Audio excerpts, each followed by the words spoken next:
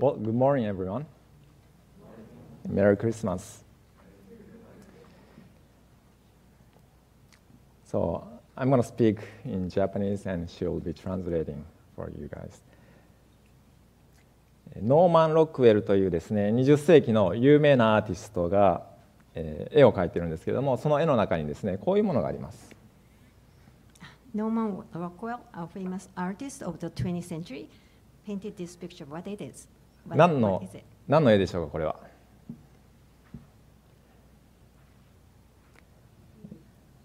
木ですね、ウッド。はい。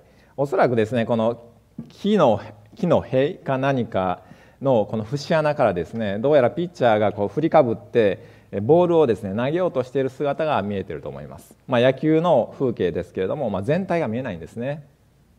Looking through a knothole in a wooden fence or something, it seems like a pitcher is throwing a ball. It is a baseball scene, but you can't see the whole scene. どことどこのチームが試合をしているのかとかですね、どっちが勝っているのかとか、あるいは投げたボールをバッターが打ったのかどうか、ほとんどわからないんですね。野球をしているっていうことだけは確かなんですけれども。You can hardly tell which team is playing, who is winning, or whether they hit the ball or not.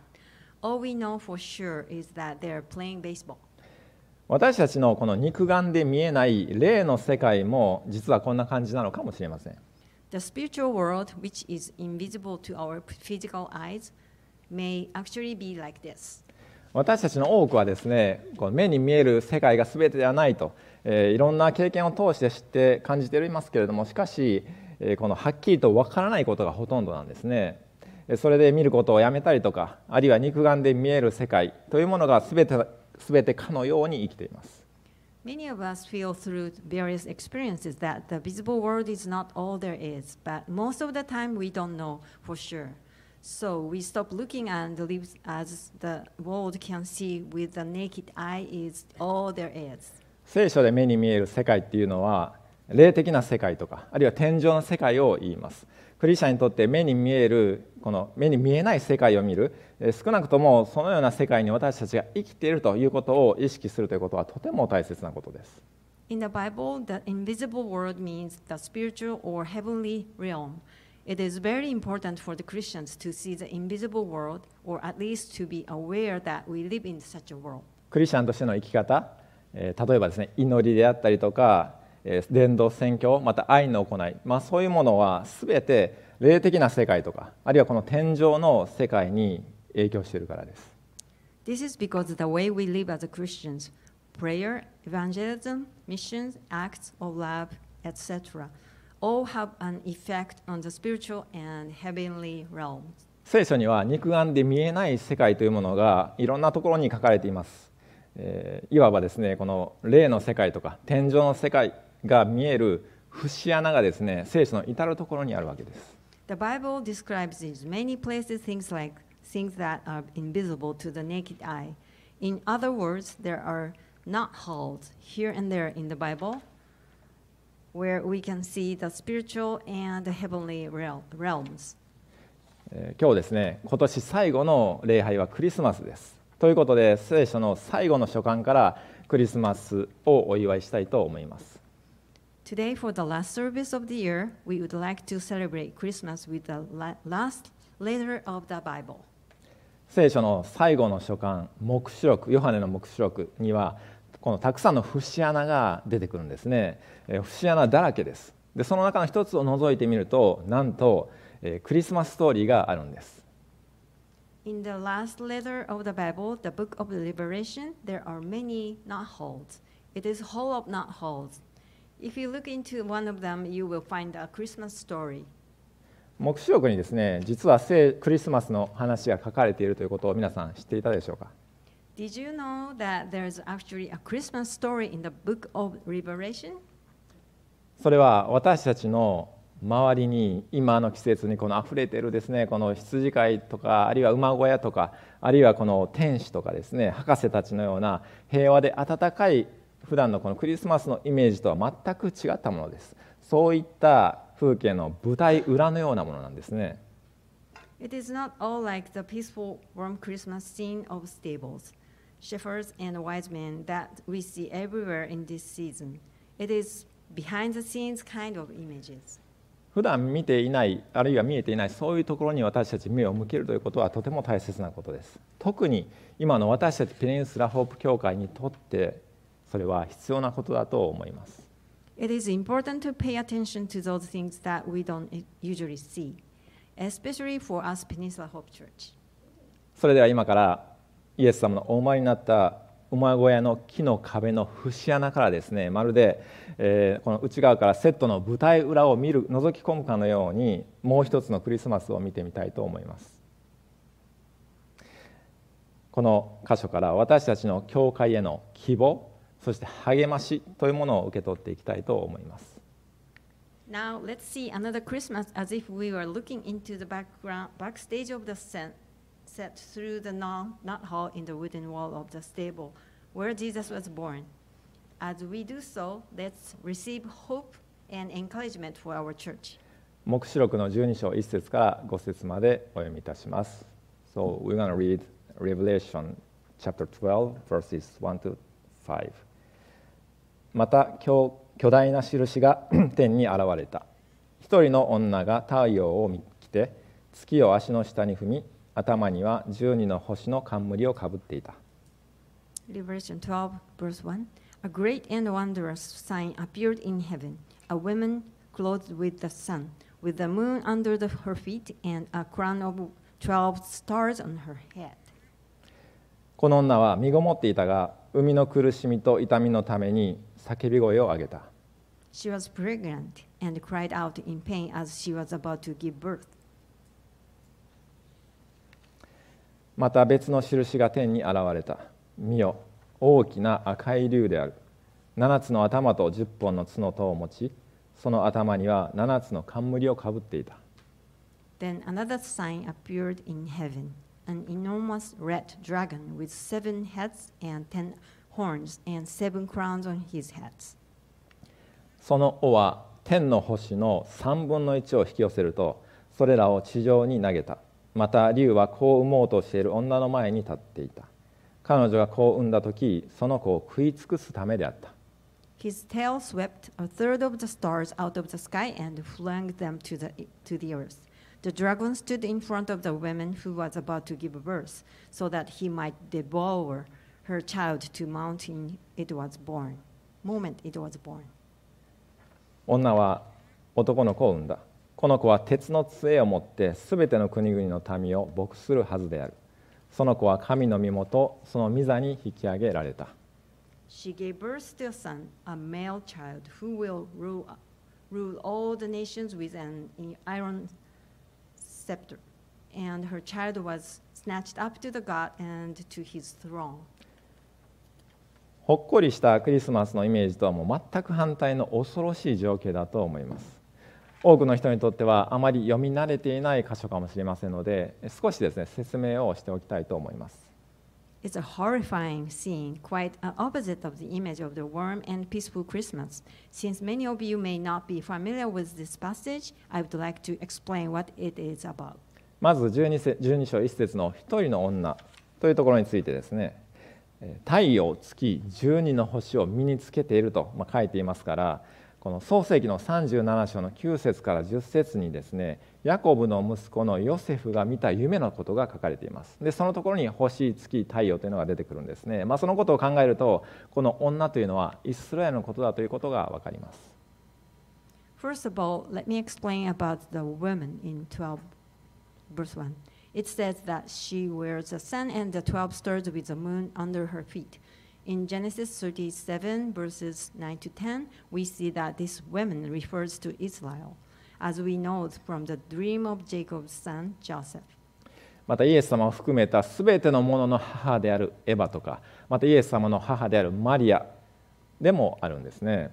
この女は女性として最も無防備で最も弱い状態にあるこの出産間際の姿で生みの苦しみをしながら痛みのために叫び声を上げていたと書いています。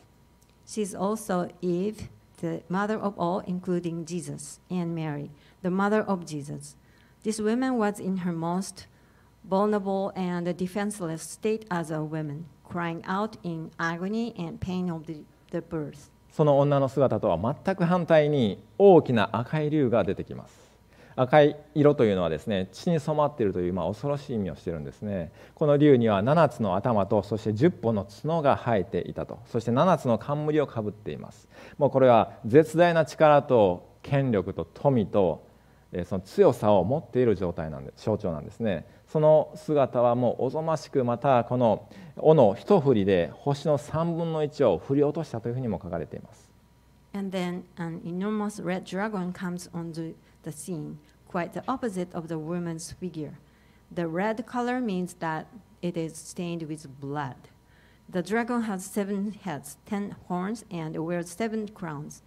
It symbolizes immense power, strength, and wealth. It is so terrifying in appearance, and a single swipe of its tail can bring down 1/3 of the stars. これはもともと天使の長であった存在がですね、神様に対して傲慢になってしまったために、この天から地に落とされ、そして悪魔となって、その時天使の3分の1を一緒に引き下ろしたと、引き連れて行った時のことだというふうに言われています。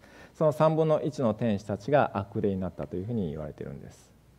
According to Isaiah 14:12-15 and Ezekiel 28:1-19, we see when the chief of the angel became arrogant towards God, he was cast down to the earth and became the devil, and took 1/3 of the angels with him.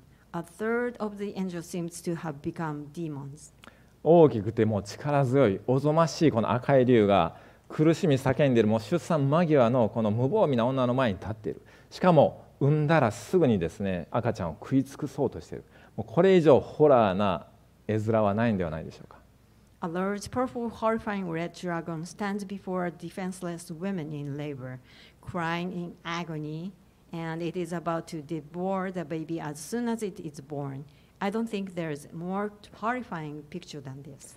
創世記3章で、この創世記3章の時にはですね、この蛇として形をとっていた悪魔がエヴァをそそのかして、そして人に罪を犯させた時から、神様は人に対して救いをもたらそうと計画をしておられました。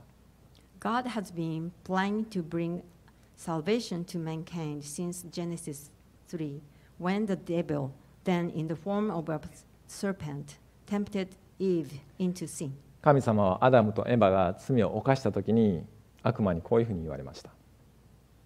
God said to the devil when Adam and Eve sinned, 私はお前と女との間に、またお前の子孫と女の子孫との間に敵意を置く。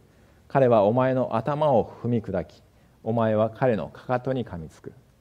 And I will put an enmity between you and women, and between your offspring and hers. He will crush your head, and you will strike his heel. 彼というのはイエス様のことです。ですから自分を滅ぼす悪魔なので、自分を滅ぼすイエス様が現れないようにと、悪魔はそれ以来イエス様の先祖であるユダヤ人を何度も立ち滅ぼそうとしたりとか、またユダヤ人が神様の約束を受けられないようにしようといろんな誘惑をしていきました。He refers to Jesus. The devil has since tried many things to exterminate the Jewish people, Jesus' ancestors, or separate them from God, so that Jesus wouldn't exist and could not destroy him. 例えば出エジプト記では、生まれてくる男の子を全部、ユダヤ人の男の子を全部ナイル川に投げ入れよというふうにファラオは命じました。またバビロン帝国にこのユダヤ人の民族を捕囚させようとしたり捕囚させたりもしました。そしてこのエステル記ではですね、このペルシャの高官のハマンという人がユダヤ人を根絶やしにしようと計画をしたりもしました。For example, in Exodus, Pharaoh offers the Jews to throw newborn baby boys into the Nile River. The Babylonian Empire took the people of Judah into captivity. In the book of Esther, Haman, a Persian official, planned to exterminate the Jewish people. さらに旧約聖書と新約聖書の間にはですね、ギリシャ帝国によるユダヤ民族存続の危機というものがありました。その時奇跡的に救われたことをお祝いするのがハヌカです。ちなみにあるラバイはですね、ハヌカがなければクリスマスはなかっただろうというふうにも言っています。他にも多くの例がありますけれども、時間がないので省略します。Furthermore, between the Old and New Testament, the Greek Empire threatened the survival of the Jewish people.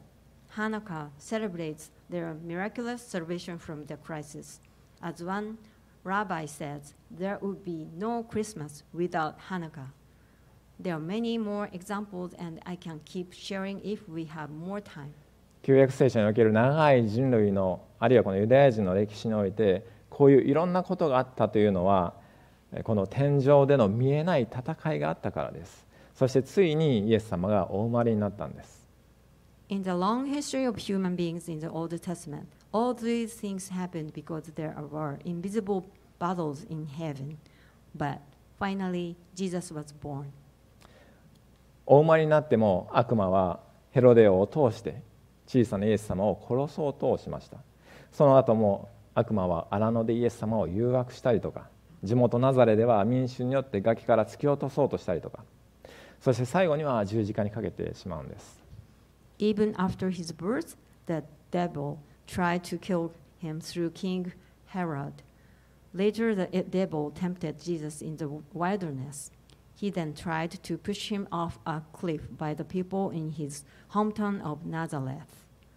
And finally, Jesus was crucified and died. しかし不思議なことに、黙示録のもう一つのストーリーにはそういうことが一切書かれていません。黙示録12章4節では、恐ろしいこの大きな赤い竜によって生まれてきた子がすぐに飲み込まれようとしている、そんな絶対絶命のこの絶望的な情景が書かれていた。でもその次の12章5節では、女は男の子を産んだという言葉の後にはその受難とかですね、十字架のことが一切書かれていないんです。Curiously, however, another Christmas story in the Revelation does not mention any such things. Revelation 12 verse 4 describes a desperate, doomed scene of the great red dragon that is about to swallow the baby as soon as it was born. But in the next verse, after the words, she gave birth to a son, there is no mention of the passion or the cross. その代わりにこう書かれていました。この子は鉄の杖を持ってすべての国々の民を牧するはずである。その子は神の身元をその御座に引き上げられた。Instead, it says, the child will rule all the nations with an iron scepter. And her child was snatched up to the God and to his throne. なぜかというと、つまりこれは生まれてきた御子は絶対的な権力を持つ神としての御子の姿が強調されているからなんです。鉄の杖というのは王としてのこの強さと絶対的権力の象徴なんです。詩編の2編の7節から12節に予言されている王である神の御子としての姿なんです。The reason for this is that it emphasizes the image of the Son of God as having absolute power. The iron scepter is a symbol of his strength and absolute power as a king. It is the image of the Son of God as the king prophesied in Psalm 7-12. こういうふうに書かれているのは、私たち信じる者がどれほどの困難や苦しみの中にあるとしても、目に見えないところで働いている悪しき力に必ず勝利すると、いうことを私たちに確信させて励ますためなんです。The reason it is written in this way is that no matter how much difficulty and suffering we who believe may be going through, we will overcome the evil forces that are at work in the unseen world. 私たちが勝利するためにイエス様は生まれてきてくださったんだということを教えるのが、この黙示録に書かれたもう一つのクリスマスストーリーなんです。Another Christmas story in the book of the Revelation is to convince and encourage us that Jesus was born to win and give us victories. In the book of Revelation teaches us that Jesus was born for our victory. イエス様は人として神から直接このようにお生まれになって天の御座に引き上げられたからこそ、鉄の杖を持ってすべての人間の王の王、主の主となられて悪魔の頭を打ち砕かれたんです。Because Jesus was born directly from God into the world as a human being, he became the King of the kings and the Lord of the lords with an iron scepter and crushed the head of the devil. この後7節からは天使の軍勢とそして悪魔の軍勢との天上での大きな戦いが書かれています。そして悪魔と悪霊は打ち負かされます。そしてイエス様を信じる者たちに勝利が宣言されるんです。From the verse 7 onward, there will be a great battle in heaven between the devil and angels, and the devil and his army are defeated. Victory is declared to those who believe in Jesus. でこういうふうにその後書かれていますね。その時私は天で大きな声がこういうのを聞いた。今や私たちの神の救いと力と国とまた神のキリストの権威が現れた。私たちの兄弟の告発者、日夜彼らを私たちの神の御前で訴えている者が投げ落とされたからである。Then I heard a loud voice in heaven say, Now have come the salvation and the power and the kingdom of our God and the authority of us, his Christ. For the accuser of our brothers who accuses them before our God day and night has been hurled down. 兄弟たちは子羊の血と自分たちの証の言葉の上に彼に打ち勝った。They overcome him the blood of the Lamb and the word of their testimony. イエス様が人としてこの世に来てくださって、生まれてくださって、そして十字架でその血を流してくださったことによって私たちは生徒とされているんです。悪魔がどれだけ私たちの罪を指摘し、訴え、そして神様に、訴えてもなんです。We are saints because Jesus was born into the world as a human being and shed his blood on the cross. No matter how much the devil may point out our sins and appears to God. さらに5節はイエス様が生まれて御座についたと書いていました。でここも非常に私たちにとって重要な意味があるんです。この御座に引き上げられたというところですね。ここが今日一番皆さんにしっかり受け取って覚えて持って帰ってもらいたいところです。In addition, verse 5 says that Jesus was born and came to the throne. This is also very important for us. This is the most important point I want you to take home with you today.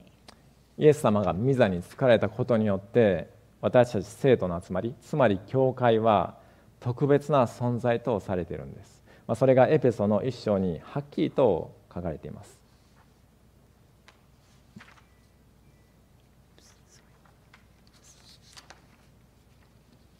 The fact that Jesus sat on the throne makes us the church very unique and special. This is clearly stated in Ephesians 1. 神はその全能の力をキリストのうちに働かせて、キリストを死者の中からよみがえらせ、天上においてご自分の右の座につかせて。Ephesians 1 verse 20, which he exerted in Christ when he raised him from the dead and seated him at his right hand in the heavenly realms. すべての支配、権威、権力、主権の上に、また今の世ばかりでなく、次に来る世においても唱えられるすべての名の上に高く置かれました。Far above all rule and authority, power and dominion, and every title that can be given, not only in the present age, but also in the one to come. また神は一切のものをキリストの足の下に従わせ、一切のものの上に立つ頭であるキリストを教会にお与えになりました。And God placed all things under his feet and appointed him to be head over everything for the church. 教会はキリストの体であり、一切のものを一切のものによって満たす方の満ちておられるところです。Church, which is his body, the fullness of him who fills everything in every way. ユージン・ピーターソンという人のメッセージという英語の聖書の訳ではですね、後半の22節23節はこういうふうに書かれています。In the English translation of the message, verses 22 to 23 are written as follows. イエス・キリストが全宇宙、そしてこの世のあらゆる権力者を永遠に治めています。このお方がすべてのものに対して最終権威を持っておられます。そしてこれらすべての中心においてキリストは教会を治めておられるのです。In the English translation of message, verses 22 to 23, in the latter half are written as follows. He is in charge of running the universe, everything from galaxies to governments, no name and no power exempt from his rule, and not just for the time being, but forever. He is in charge of it all, has the final word on everything. At the center of all this, Christ rules the church. 教会は世界に対して脇役部外者ではありません。世界が教会に対して脇役なのです。教会はキリストの体です。教会の中でキリストは語り、働かれます。教会によってご自身の臨在を表し、すべてのものを満たす方です。The church, you see, is not the peripheral to the world. The world is peripheral to the church. The church is Christ's body, in which he speaks and acts, by which he fills everything with his presence. 教会って本当にすごいところだと思います。世の中には決してこんなところはありません。そしてこのペニンスラホープ教会もその一つなんです。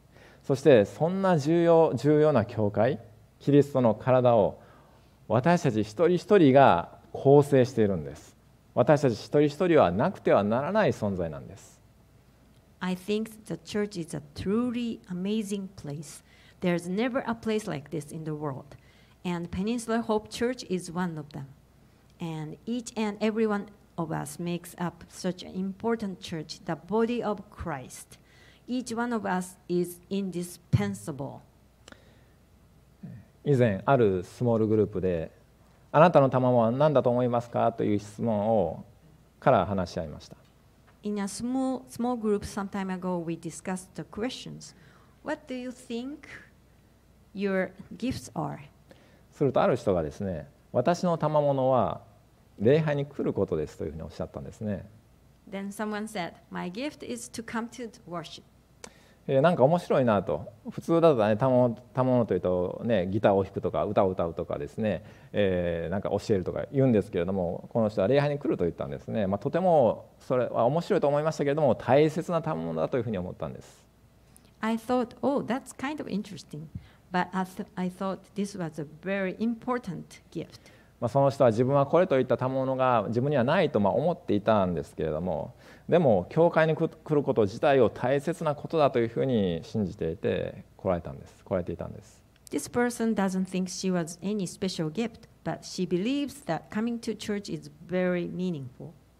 この今さっき読んだエペソの手紙を思うと、全宇宙の中で神様が最も関心を注いでおられて、王の王であるキリストの満ちておられる目には見えないけど偉大な御業を神様がなされる、そんな教会に私たち一人一人がまず来て、そしてこのキリストの体となることが本当に大切だというふうに思わされます。When I think of this letter to the Ephesians, I realize how important it is for each of us to come and be part of the body of Christ in the church. God is most paying attention to the church among all the universe. Christ, the King of Kings, fills everything with his presence in the church. Although it is invisible, God is always at work and doing great things in the church. 私たちは小さな群れですけれども、しかし鉄の杖を持って牧する大牧者が多くの人々をご自分のもとに導くために、永遠の神様のご計画を実行していくために私たちを用いられるんです。We are a small flock, but the great shepherd of the sheep, who shepherds with a rod of iron, uses us to carry out his eternal plan to lead many to himself. 悪い者はそれに打ち勝つことはできません。さっき見たように、主がすでに勝利してくださっているからです。私たちに絶えず目を注いでくださっている大なる主は天使を送ってこの悪魔の攻撃を打ち砕いてくださるんです。The evil one will not prevail, because as we saw earlier, the Lord has already won. The King of Kings, who is constantly watching over us, will send his angels to destroy the devil's attacks. 英語部にとっても日語部にとっても今年は私たちにとっていろんなチャレンジ困難がありました。 For both the English and the Nichigo, we have had challenges and difficulties as a church this year. しかしこのもう一つのクリスマスのストーリーから励ましと希望を受け取りたいと思います。 We want us to receive encouragement and hope from this another Christmas story. 私たちのただ中におられて鉄の杖を持って牧されるイエス様がご自分の御国のためにこの教会とそして私たちを大いに用いてくださるということを信じて歩んでいきたいと思います。 Let us walk by faith that Jesus, who is in our midst and shepherds us with a rod of iron, will greatly use us this church for his kingdom. ですから肉眼で見えない世界を見ていきましょう。私たちが共に集まって礼拝したりまた奉仕をしたり伝道宣教するということは目には見えませんが永遠にインパクトを与えることなんです。 Let us look to the invisible world with spiritual eyes. When we come together to worship, serve, and evangelize, it will make an eternal impact. すべての栄光、力、富を持っておられるイエス様が私たちのうちにまたここに満ち満ちておられるんです。だからその可能性は無限なんです。 Jesus has all glory, power, and riches, and he is with us and fills us, so the possibilities are endless.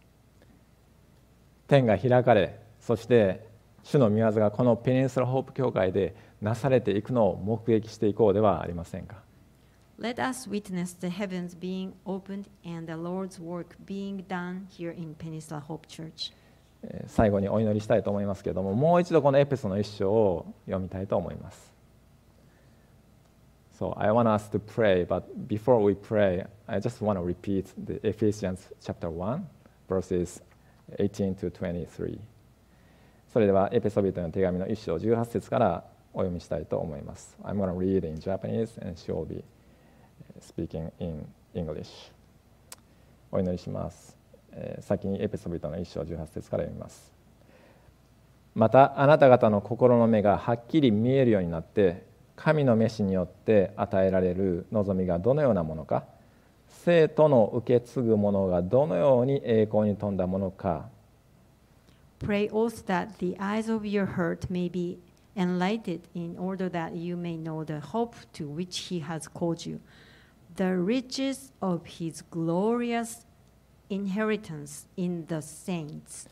また神の全能の力の働きによって私たち信じる者に働く神の優れた力がどのように偉大なものであるかをあなた方が知ることができますように。 And in his incomparably great power of us who believe, that power is like the working of his mighty strength. 神はその全能の力をキリストのうちに働かせて、キリストを死者の中からよみがえらせ、天上においてご自分の右の座につかせて、which he exerted in Christ when he raised him from the dead and seated him at his right hand in the heavenly realms. すべての支配、権威、権力、主権の上に、また今の世ばかりでなく、次に来る世においても唱えられる、すべての名の上に高く置かれました。For above all rule and authority, power and dominion, and every title that can be given, not only in the present age, but also in the one to come. また神は一切のものをキリストの足の下に従わせ、一切のものの上に立つ頭であるキリストを教会にペニンスラにお与えになりました。And God placed all things under his feet and appointed him to be head over everything for the church. 教会はキリストの体であり、一切のものを一切のものによって満たす方の満ちておられるところです。The church, which is his body, the fullness of him, who fills everything in every way. お祈りします。Let us pray.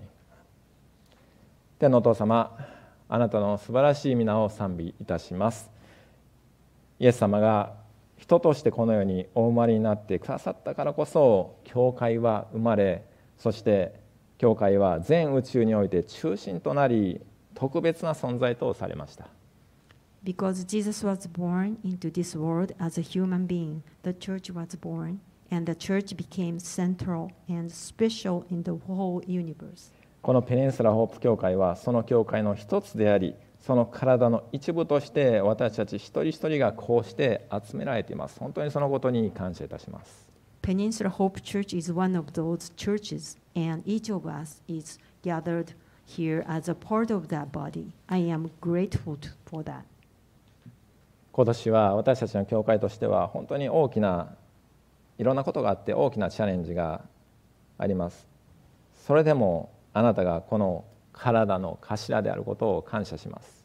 Though we are facing challenges this year, I thank you that I know you are the head of this body. 私たちの心の目を開いてくださって、私たちが教会とは、ペニンスラホープ教会とは、全宇宙でイエス様が最も注目しておられて、命を懸けてまで愛しておられるところだということをしっかりと受け止めることができますように。May you open the eyes of our hearts so that we may really know that the church, Peninsula Hope Church, is the place in the whole universe where Jesus pays the most attention and loves us to the point of risking his life. そして来年はそのような意識で教会に集って、あなたに仕え、あなたの勝利をみんなで一緒に大いに体験していく一年となりますように。And may next year be a year in which we gather in the church, believing this, serving you and experiencing your victory together in an amazing way we will never imagine. イエス・キリストの皆によって感謝を持ってお祈りいたします。In Jesus' name. アーメン。